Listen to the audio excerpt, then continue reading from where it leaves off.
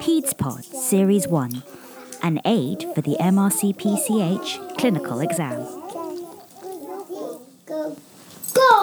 My name's Bob Claber. I'm a paediatrician at Imperial, and I've been asked to spend a few minutes doing a podcast around presentation skills, particularly in the context of the membership clinical exam. So to me, this is where the money is. This is the real key way to passing your exam. If you think about it, just imagine that examiner who's sat there listening to you and watching your examination.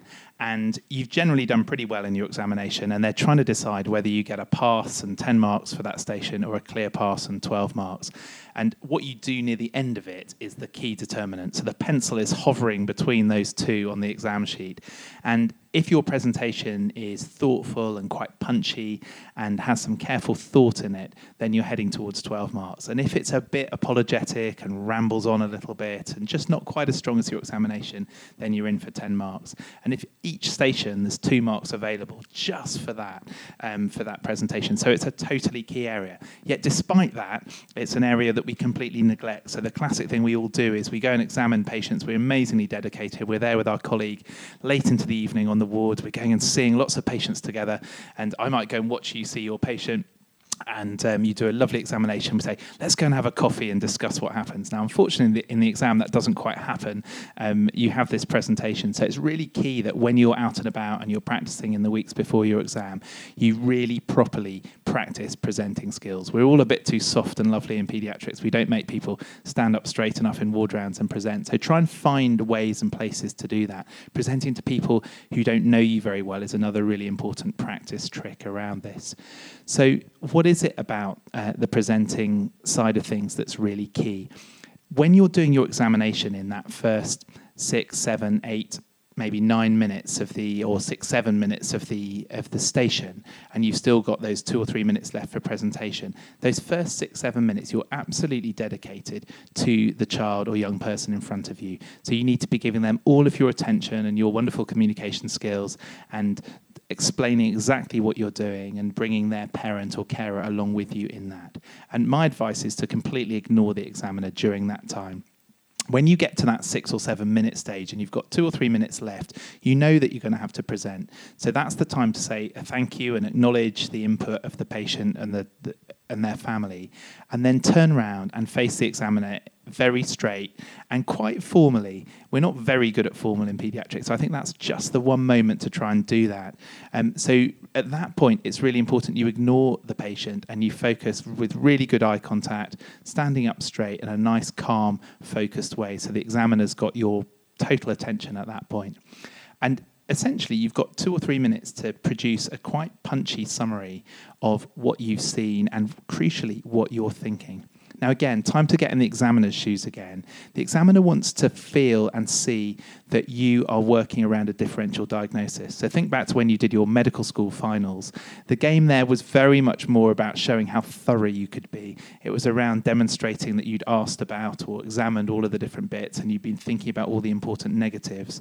And at membership level, it's much more about being problem orientated, about building your history in the case of the history taking stations, and in this case with examination, building it around a differential diagnosis. So the examiner wants to see that you are really clear and thoughtful about what the differential diagnosis is. And this bit of the exam is trying to mimic something that we all do. The exam overall is asking, are you ready to start as a registrar? And the purpose of this particular station is the scenario that it's 3 o'clock in the morning, you're in A&E, and you're examining a patient, and you're going to phone me up about it. I'm the consultant on call at home, and you're going to tell me exactly what you found, and we're going to have a conversation together about what the differential diagnosis might be and what the management plan will be. That's what this station's trying to recreate. And if you think of it like that, it can often really help you get clarity about what you need to do in the presentation. So you need to be really good at eliciting findings, and there is a chance the examiner might ask you if they weren't quite sure what you'd seen to go back and do that. But for the most part, it's being clear about what things you found, what important things you found were negative, so you didn't find them, and how you pull that together to help you with that differential diagnosis. Now, where the diagnosis is quite straightforward, it may be really clear to you that this child has a VSD and the examination is quite straightforward.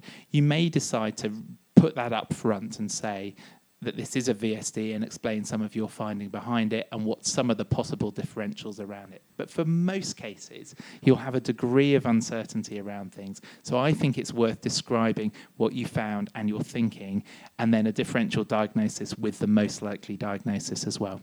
There will be times where you don't really have an ability to pull it all together and you think, I don't quite know the diagnosis. And again, go back to that 3 o'clock in the morning scenario.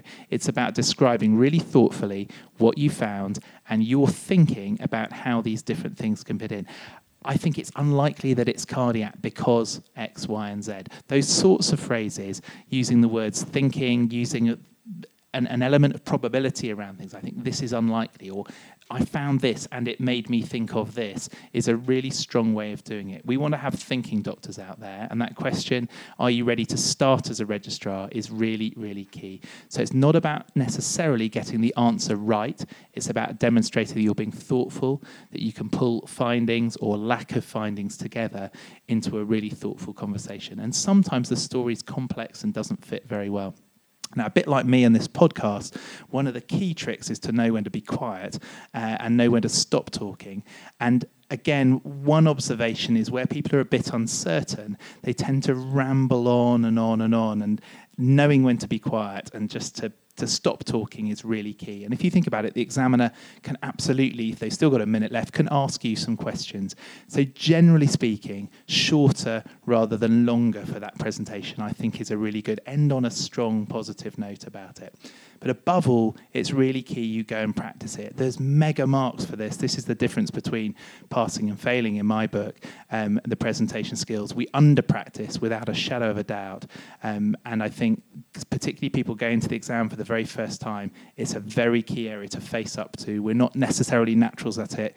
We don't, perhaps compared to our surgical colleagues, practice it formally in the context of our ward rounds nearly as much as we should. So you need to go and be really proactive, find people who will listen, who will be a little bit stern with you. People you don't know is really helpful as well, because in the exam you're not going to know the examiners. So they're key tips, and really make sure you go and give it some thought. So good luck, stay calm on it. Remember, nice, punchy, thoughtful is really key to it. You should only be probably presenting for something like 90 seconds to 2 minutes. And if the examiner's got any further questions for you, then that's a great chance for them to ask. Good luck. Thank you for listening.